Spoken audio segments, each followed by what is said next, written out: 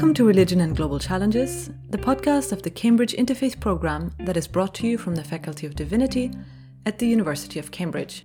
I'm Malene Schäfers, a British Academy Newton International Fellow at the faculty. Thanks for tuning in today for our second episode on the politics of martyrdom. Well, last time we heard about new martyrs in contemporary Russia and Cyprus from Dr. Victoria Fomina. Today I am joined by Dr. Maria Rashid. Maria will talk to us about how affects and emotions related to martyrdom and sacrifice sustain militarism in Pakistan, but require careful management to become effective.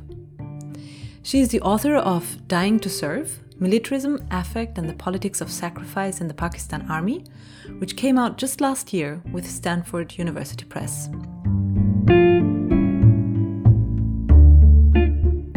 Maria and I talked about the role that emotions related to grief and suffering, but also pride and sacrifice, play in mobilizing thousands of young Pakistani men every year to join the Pakistan Army. It is affect that makes these fantasies, quote unquote, come alive, these fantasies of martyrdom and glory for the nation state, and also it is affect that also destabilizes them.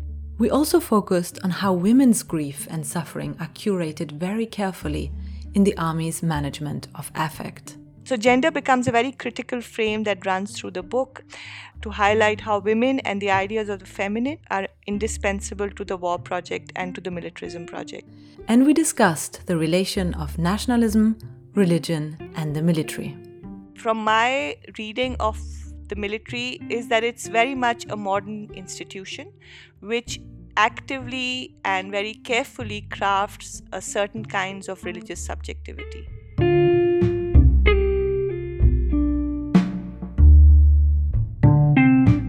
Before we begin talking about the book itself, maybe you can briefly introduce yourself to the listeners and explain a little bit what kind of work you do. Thank you for inviting me to speak at this podcast.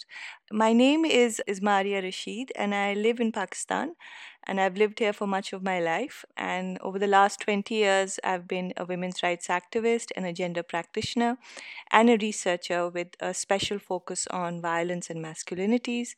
I've been trained as a psychologist, and for a few years, I've also worked actively with survivors of sexual and domestic violence, and was a director for a national women's rights organization here in Pakistan that worked on these issues. About 8 years ago, I decided to take a break from active work and enrolled into the School of Oriental and African Studies, into a PhD program in politics. And so I have a less than linear path that I have followed towards academia. And for many, it seems very convoluted. But for me, I have always been interested in violence, really. And so both the conditions that make it possible and the conditions that allow it to be constructed in such a way that it becomes socially sanctioned.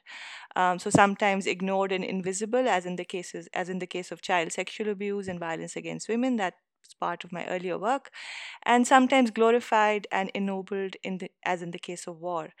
So attaching these conditions of social sanction of violence to the modern state and not just to trajectories of culture or religion or even history, although all those considerations remain relevant, is something that has been of deep interest to me, and hence my interest in militarism, which I see as a social practice which is as violent and as modern as can be, and in the case of Pakistan, affixed neatly onto the state itself.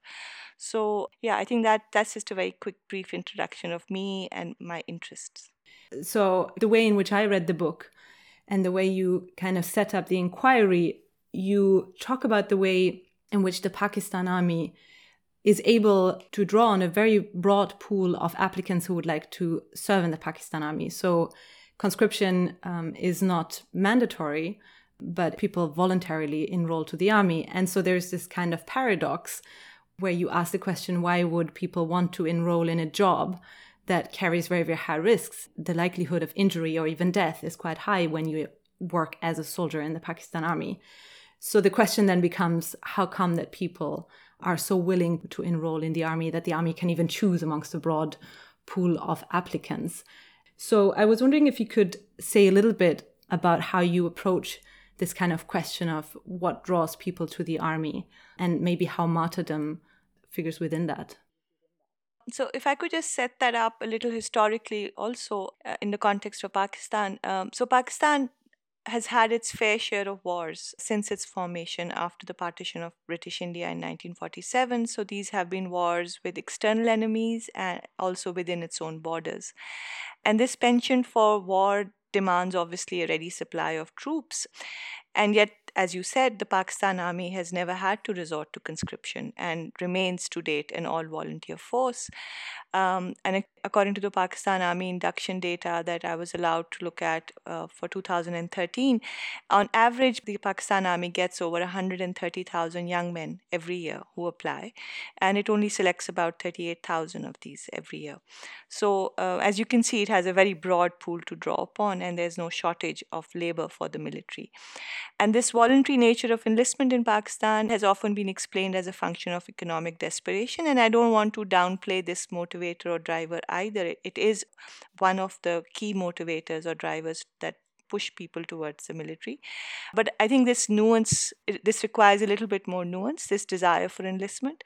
And I try and do that within the book by looking at history and also looking at contemporary politics and policies of recruitment in the military in Pakistan. So, close to 50 years after partition, in what is called the martial race hangover, the idea that men from certain areas of undivided India made for better soldier material persisted in the Pakistan Army.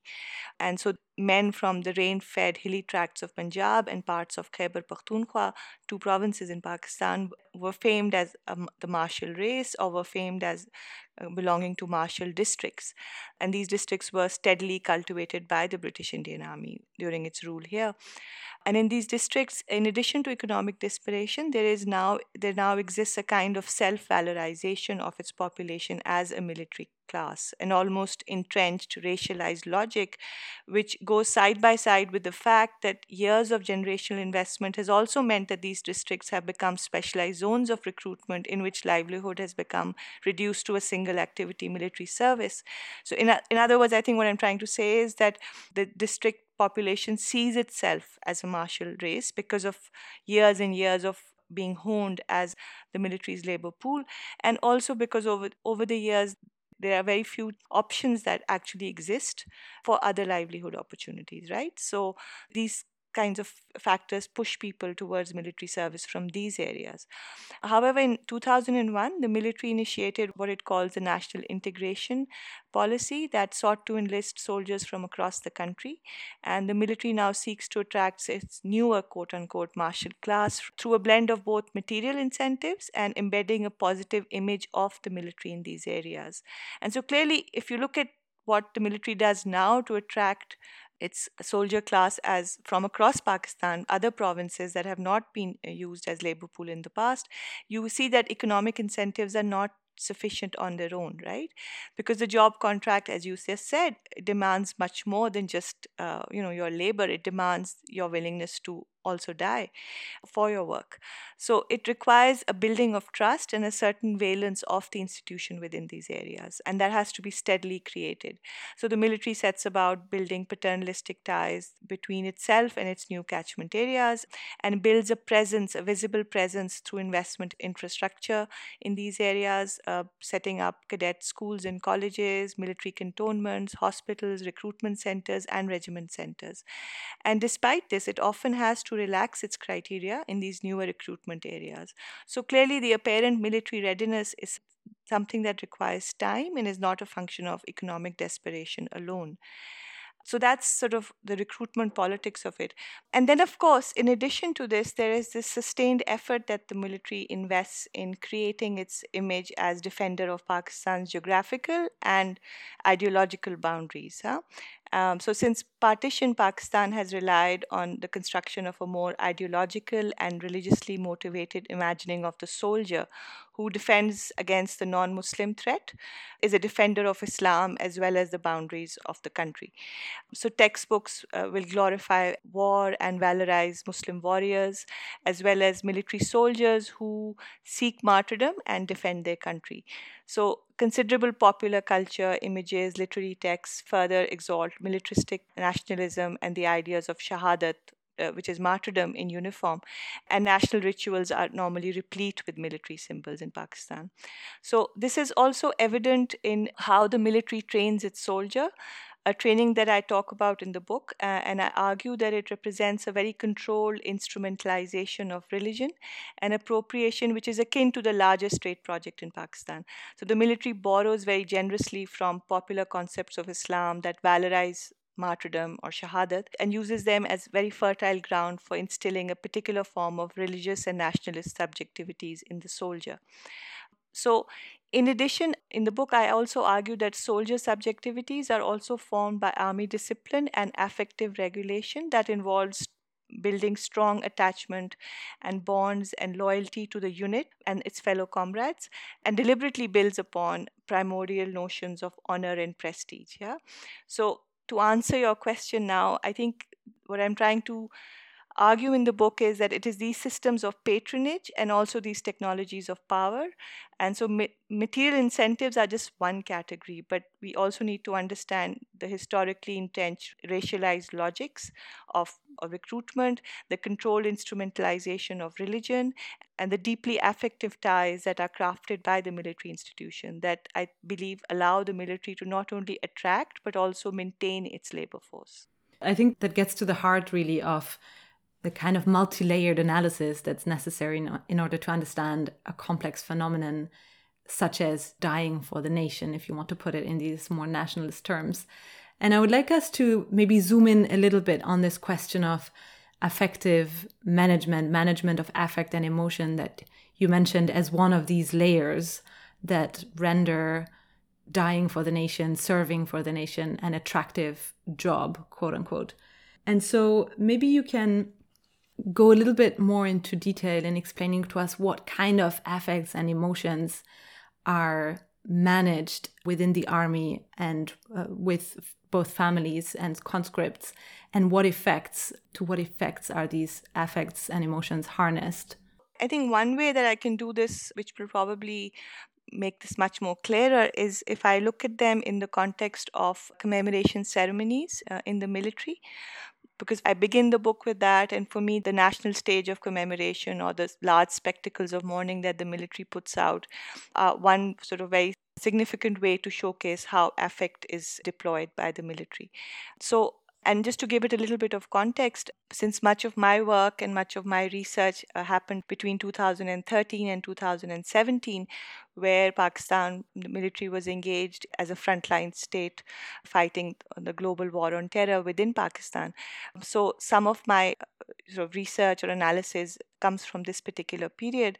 So where war commemorations have been a regular feature of military custom in Pakistan, these practices accelerated as military operations in Northwest as part of the global war on terror intensified and soldier casualties began to mount. And these newer ceremonies to commemorate the soldiers dying in these wars were also instituted in response to the growing unease within soldiers and the rural environment where these soldiers came from around a war against a Muslim enemy. So, fatwas, which are rulings on a point of Islamic law, were issued by religious and religious political parties that soldiers dying in these wars were not shaheed, for they were fighting America's war, and therefore they should not be even buried in Muslim graveyards. And the word shaheed that is being contested here has a broader application in Islamic faith, but here it is being used in the context of dying in the battle waged in defense of an Islamic state. So this honorific is used by the Pakistan military for its soldiers that die in combat, and up until this point, there had been little or no contention to this usage. But this particular war, this notion was contested for the first time because it was the first probably time that the Pakistan army was engaged in a sustained war effort against an enemy that claimed Islam as its primary identity. So, in response, the military declared a separate day of marking the dead, and the military public relation wings instituted what were called Yom-e-Shohada or Martyrs' Day ceremonies. And as the unpopular war raged on in the Northwest, these annual mega events were held every year in garrisons across the country, and one large ceremony was held within military headquarters in Pakistan. This particular event was held every year and was attended by large numbers of next of kin, large numbers of civilian, government, and media representatives, foreign dignitaries, and was beamed live across the nation on all private and state-run channels. So coming back to your question on affect, so the grievability of military lives is on full display in these ceremonies that are replete with images of military dead and their families. And these grand extravaganzas are a mix of live and recorded testimonies of family members, including ceremonial military parades, patriotic anthems, and these segments are stitched together with fiery oratory on the meaning of sacrifice and honorable death. So, one way to understand these ceremonies is as states investing in the management of grief through carefully crafted commemorative rituals of mourning. And the focus is to curtail dissent that arises, in situations of war after massive bereavement. But instead, I try and position affect and grief not as inconvenient facts of war, but as central to militarism in Pakistan. And I examine these spectacles as sites where complicity to the project is created, especially to an unpopular war. And I borrow from Catherine Verdrey's work on political appropriation of dead bodies. So, why are these bodies so amenable to appropriation? So, one, bodies cannot speak but can be spoken for, and this ambiguity makes them useful. Secondly, bodies inspire awe as they bring to surface questions and fears about the meaning of life and death. And thirdly, they allow an engagement with affect and emotion. And so all of these make bodies symbolic capital. And I extend these claims to include the families of dead soldiers whose grief acts as symbolic capital and remains central to how the narrative of sacrifice and martyrdom for the nation is kept alive. So, in deconstructing these ceremonies, one way is to, of course, look at the script and the narrative itself, which speaks to discourse of kinship, gender, religion, through which the nationalist subject is often imagined. But it is also the craft that I pay attention to, the creation of an ambience that is critical to the script, the affect that is deliberately produced and harnessed within these performances and spectacles. So these televised national commemorative ceremonies aim to entertain, to inspire through scale and color as much as through what is actually presented on stage. And the entire performance is built around death that is often brutal and violent, and grief and loss are central themes. So it plunges you into deep, wretched sadness as you watch the mother of a dead soldier smile through her tears, and then it pulls you up within minutes on waves of pride with visions of smiling, young, muscular men in combat clothes and sounds of machine gun fire and tales of development and prosperity of a nation that is at peril but also resilient because of the blood of its uniformed young men. So the audience in these ceremonies is often in tears as testimonies of family members play out on stage. And what's interesting to watch is how the camera captures this display of emotion, and it shifts from the stage with remarkable and almost obsessive frequency from the stage to the audience.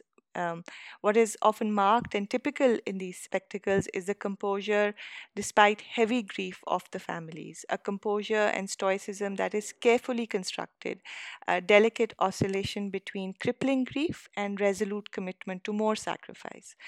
And this composure is often at odds with, the very ready display of tears in the audience. And these affective flows is what I've tried to capture between the families and the immediate audience. And I argue they are critical to complete the spectacle for the nation that is watching these events on TV. So there is a need to project the devastation of loss and grief, and yet the families cannot fulfill that purpose because that destabilizes a script of willing and grateful martyrdom.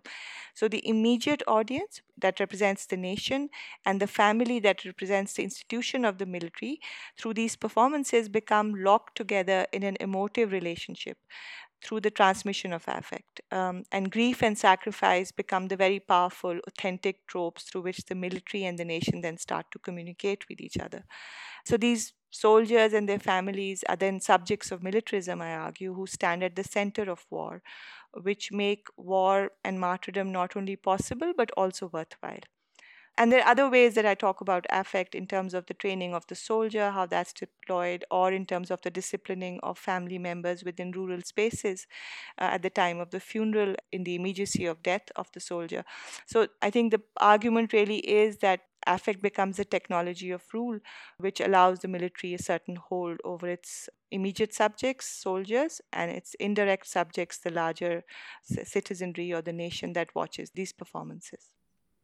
One of the things that I really appreciate about your analysis there, and I remember in the book at some point, you recount, I think, at one of those Martyrs' Day celebrations, how there's a moment where you interact with the next of kin of a martyr, and in a private moment, an intimate moment of interaction, they talk about, I think it's the mother talks about her grief, perhaps about her sense of loss and disappointment, but you're quite clear, and you say that it's after months of interacting with the families that you get to a point where they share with you this kind of very personal, intimate sentiments.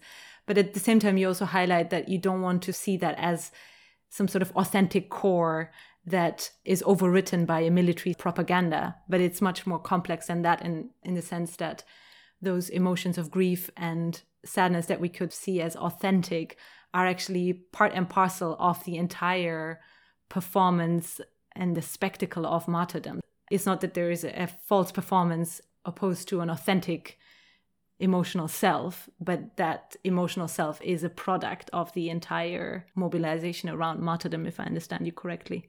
Yeah, I think you've summarized it very well. And I'm glad that you captured that nuance, because that's something that I struggled with myself as well in the beginning. I think I went into it somewhat naively and thinking that there will be a public face to this, and then there will be more private and more intimate stories that over time will start coming through these more scripted narratives of willing sacrifice and martyrdom. And this is something that sort of a realization that sort of dawned on me as I went deeper into my fieldwork during my ethnography in these villages, that it's very hard to separate the complexity of what the lived experience of martyrdom is for these families, and how they are, in surprising ways, the critical narratives as well as the very status narratives tend to lie side by side. And it may pose, for us a challenge in terms of trying to understand them and seeing them as sometimes contradictory, where at one moment or point, the father or the mother can talk about the glory of sacrifice and all that it has brought to them and how they are very thankful for it. And in the same breath sometimes also talk about very deep regret and unease about what's happened to their young child, and very deep regret about not being able to save him. And that is the lived experience of these people, where they're able to live with these two almost realities, which for us seem contradictory. And I think the way that I could sort of come to understand them was through the lens of affect. And I've argued in the book that it is affect that makes these fantasies, quote unquote, come alive, these fantasies of martyrdom and glory for the nation state. And also it is affect that also destabilizes them, because it is through the expression of intense grief and affect that they're able to then bring up ambivalent understandings that challenge military scripts as well. So through intense grief, whether that's of a mother, who will, because of her grief, will be able to express and go beyond the very, scripted notions of sacrifice and question why my son died, and whether this death is meaningful, or whether this death is meaningless to her. And for her to be able to say that, it is affect that allows her that space. So I see affect as a very important lens in my work. Maybe to move from here into the question of gender that is also really central to your analysis in the book. You already mentioned briefly that the Pakistan Army draws on patronage relationships, and that it invests a lot in cultivating close relationships with the families of martyrs and conscripts. And I was wondering how gender features in this cultivation of relationships with the families. So gender becomes a very critical frame that runs through the book. And not just because the book looks at militarism, but also to highlight how women and the ideas of the feminine are indispensable to the war project and to the militarism project. So we have considerable feminist scholarship which tells us, about gendered imaginaries, the notion of the masculine soldier who protects women and the home and protects the nation. And women are actually indispensable in very material ways as producers of sons, as providers of gendered labor within homes, and also symbolically as a way to legitimize wars. And of course, this is not limited to Pakistan. There's considerable scholarship that looks at war as a larger militarism in various contexts and brings out these gendered imaginaries. So the book is very much about these women, and is also very much about the notion of the feminine and where that's placed in the military institution.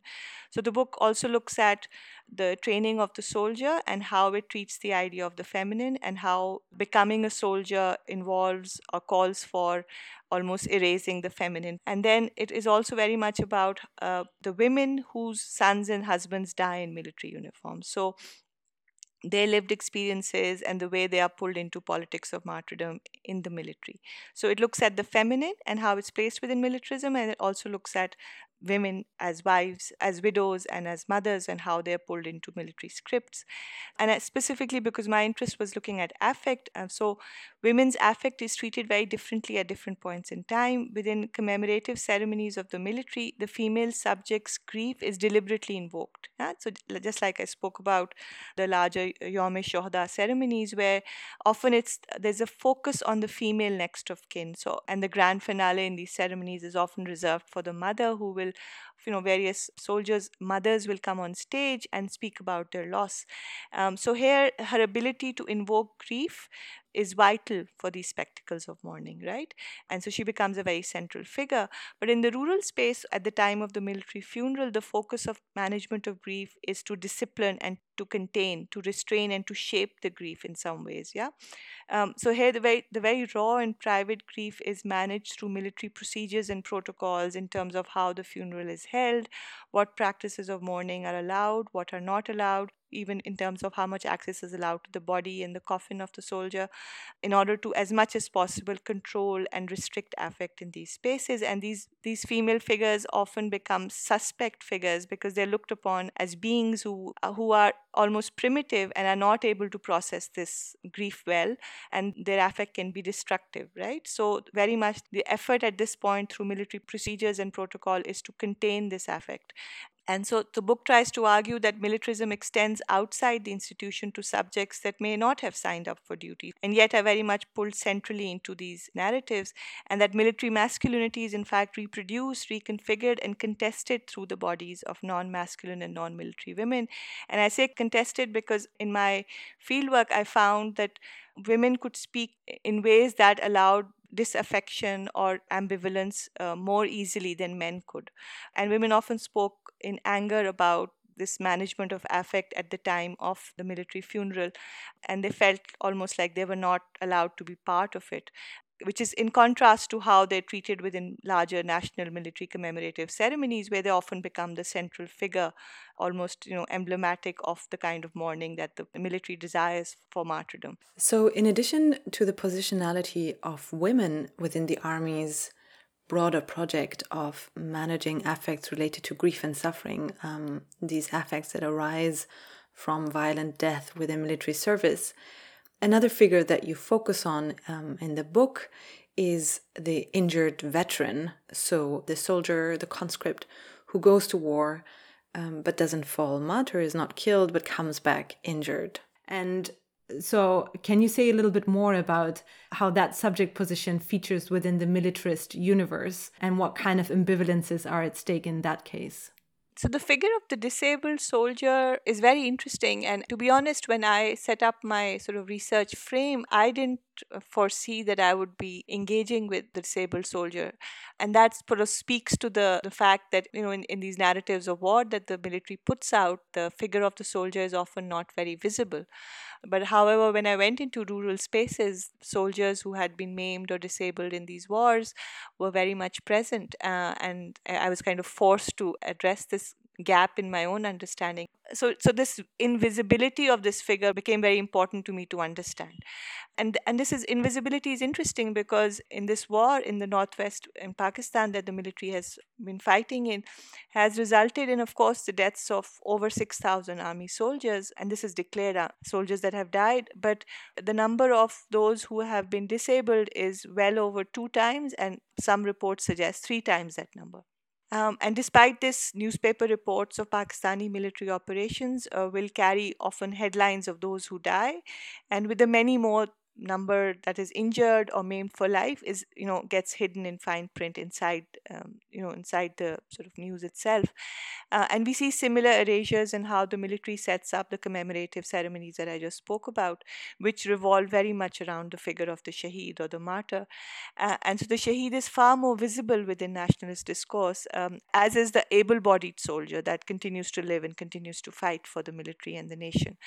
And this setting up of a distinction between the dead and the disabled when commemorating or counting war casualties, it conveys one, of course, the fact that the military would obviously like to minimize the casualties suffered in a particular war. I mean, that's That's just the pragmatics of war, right?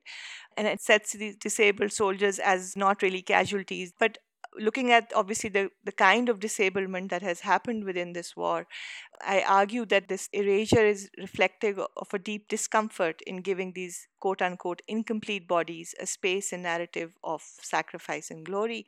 And I believe that's because of two reasons. One, this is a military that aims at the careful manufacture of functional, masculine, and predictable body, and it really is confounded in its encounter with disablement, and is very uneasy with the kind of affect that these feminized quote unquote bodies can invoke in others, right? If affect is a technology of rule that the Pakistan military uses, this is not the kind of affect that it wants to invoke in those that watch these ceremonies. Because disablement, especially in Pakistan's context, is something that is feminized, it is often looked upon with pity, and so that is not the kind of affect that it wants to invoke in those that watch these performances. And the disabled military subject represents, therefore, an anomalous category that occupies the spaces of the dead and the living. So he's still a man, and yet he's as helpless as, and I spoke briefly about this idea of the dreaded feminine, which is very much part of military training, where the soldier must distance himself from all ideas of weakness or femininity. So this man is now, feminized, and so distance that has been so carefully created within these military subjectivities becomes almost very problematic to keep then. And so the disabled soldier becomes a liminal figure who refuses categorization and threatens these very carefully crafted military narratives of glorious and manly sacrifice. So that's, I think, one reason why we don't see him as often. The other is that bodies of soldiers that die lend themselves to appropriation by the militarism project. So they're constructed as fallen soldiers whose bodies can be spoken for, they can be objectified and wrapped in national flags. And this is a body politics that is hard to extend to the maimed soldier. These bodies cling to life and speak their own version of sacrifice and suffering, a suffering that is burdened with a continued sense of loss and lives that have changed forever, and loss that is further compounded with their inability to find their place within military discourse of sacrifice. What you just said reminds me of what I think Catherine Verdery writes about at some point in her book on the political lives of dead bodies. She says that dead bodies are sort of useful to all kinds of political projects because they don't speak back, right? Whereas obviously the disabled soldier has the possibility to speak back. So I was just wondering, as you were talking, whether in the fieldwork that you did with disabled soldiers, whether you ever felt that there was a moment of critique emerging from that experience that they had gone through, or resistance against the militarist project in one way or another. So I spoke to a lot of soldiers who'd been in combat, who were still serving. And then I spoke to soldiers who had been in combat and then had suffered, severe disability and were now at home, or had been appointed in so-called feminized jobs within the military, such as gardening or cooking in the kitchen and so on. So the ways in which these soldiers will describe war and the moment of disability, or even just their experience of war, tends to be much more affective in the sense of it being, it's grittier, it's harder, it's more, I hesitate to use the word more realistic, because then I guess I'm sort of putting my own idea of what war is. But it seemed much more real. It seemed much more painful. And there was less need to resort to these scripts of glory and sacrifice and bravery and the moment, the heat of the battle and all the, tales of heroism and so on. Whereas with serving soldiers, you found those sort of that appearing much more. And yet, I don't want to suggest that even the serving soldiers actually glorified war. And in many ways, they spoke about deaths of soldiers, fellow comrades, and the kind of experiences of war as feeling a sense of dissociation with what they were doing in actual combat, being able to reliving what happened to them in that moment, and carrying that back with them, being unable to forget what had happened and the way it affected their relationships back home. So in some ways, there was much less glorification from both sets of soldiers than I had expected there to be. One thing that I would like to get back to is something that you mentioned at the very beginning of our talk, which is the way in which martyrdom is a trope that emerges from a religious context, and that has been picked up very centrally by the Pakistani state. And you also mentioned briefly the way in which the global war on terror and Pakistan's participation in that has led to new challenges in reinterpreting what martyrdom might mean under those circumstances. So could you elaborate a little bit on how you see martyrdom within the context of the modern nation state, nonetheless working and drawing on certain religious tropes, and how you see religion and nationalism working together here? I think with particular reference to Pakistan's own context, the use of religion as a tool of legitimation, has a very long and sort of complicated history in Pakistan. Its roots really lie very much in the genesis of the Pakistan state itself. So the way the state understands itself as an Islamic state is very much beyond the project of the military itself. And as I said earlier, the military obviously draws upon this in its training of the soldier, in the kind of image that it builds for the rest of the nation, in its own understanding of what its quote unquote job is, right? So it heavily draws upon religion. And that is not to argue or say that there's also this understanding that I hear often about this idea of martyrdom being something very, very significant, and this Islamization, so to speak, of the military being, to a point where it becomes almost an Islamic army, so to speak.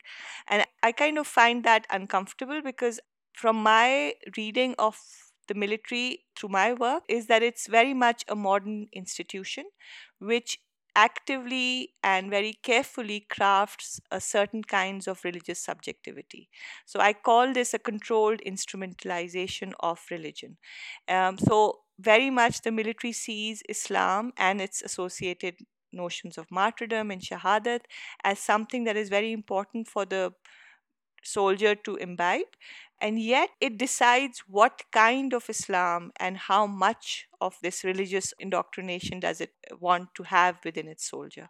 So that is something that the military handles very carefully. There's a chapter in the book which looks at religion specifically, and I talk about how the cleric within the training institution of the military is very much under the commanding officer, and he is carefully scrutinized in terms of the kinds of messages that he gives, right? I want to emphasize that yes, it is a nationalism that is infused with religion very much, but yet it is not something that supersedes the militarist sort of focus of the trainee as well. But because it uses Islam, and because much of the training of the soldier, the focus within his education on, say, the Pakistan and Pakistan's history is very much religiously infused, it did face a dilemma during the war on terror, because you had now an enemy that also spoke about martyrdom, also spoke about shahadat, who also read the kalima and used that very much as its primary identity. So the Pakistan army has fought within its borders against fellow Muslims, so to speak, but then the identity that it was fighting against were ethnicized, right? The bone of contention wasn't interpretations of Islam, right? So this war is different, and it had a much harder time in shifting that focus, because it had focused so much on this infidel kafir Hindu army that it was supposed to be fighting. So enemy construction takes time, and I think initially it sort of faced that challenge, but now very much the challenge is that these people that we are fighting against are technically not Muslims. Yeah. So it now questions the Muslimness of the enemy, and it now has a different kind of Islam that it teaches its soldier. If I understand you correctly, in a way, then how we can read your book is not so much as yet another book about martyrdom in Islam, which we've seen, so much rolled out within this whole knowledge production in relation to quote-unquote Islamic radicalism, suicide operations. The kind of reading that you offer us of martyrdom as religious is not to say that this is specific to Islam or specific to an Islamic state. What you're actually showing us is how this is part and parcel of the modern nation state, and of how the modern nation state draws on, be it Islamic, be it Christian, be it whatever else kind of sentiments, and manages them in order to harness specific kind of affects and forms of attraction and a willingness to sacrifice. For me, that's a very, very important distinction, and I'm glad you've reiterated that, because I started when we started talking today, I started with saying that violence for me is very much attached to the modern state, and not just religion or history or culture. And I think for me that distinction is important because that's how I understood the institution that I was studying and how it used religion and appropriated religion in a certain way.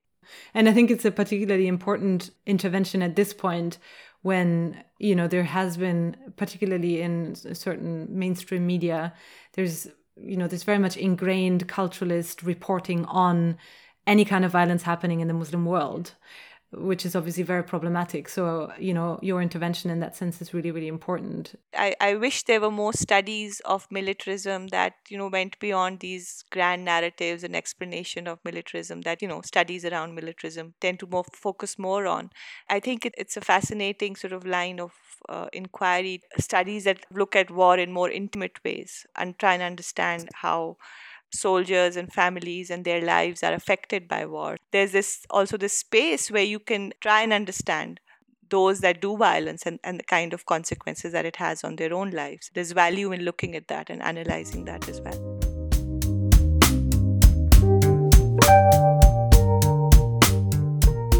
Thank you for joining us for this episode of Religion and Global Challenges, about how martyrdom and sacrifice are central to Pakistan's nationalist project, but require the army's careful management of affects and emotions related to grief and suffering. There will be more episodes about the politics of martyrdom, as well as other topics coming up, so do tune in and follow us wherever you get your podcasts. You can find additional material about this episode and more information about previous episodes on our website at interfaith.cam.ac.uk.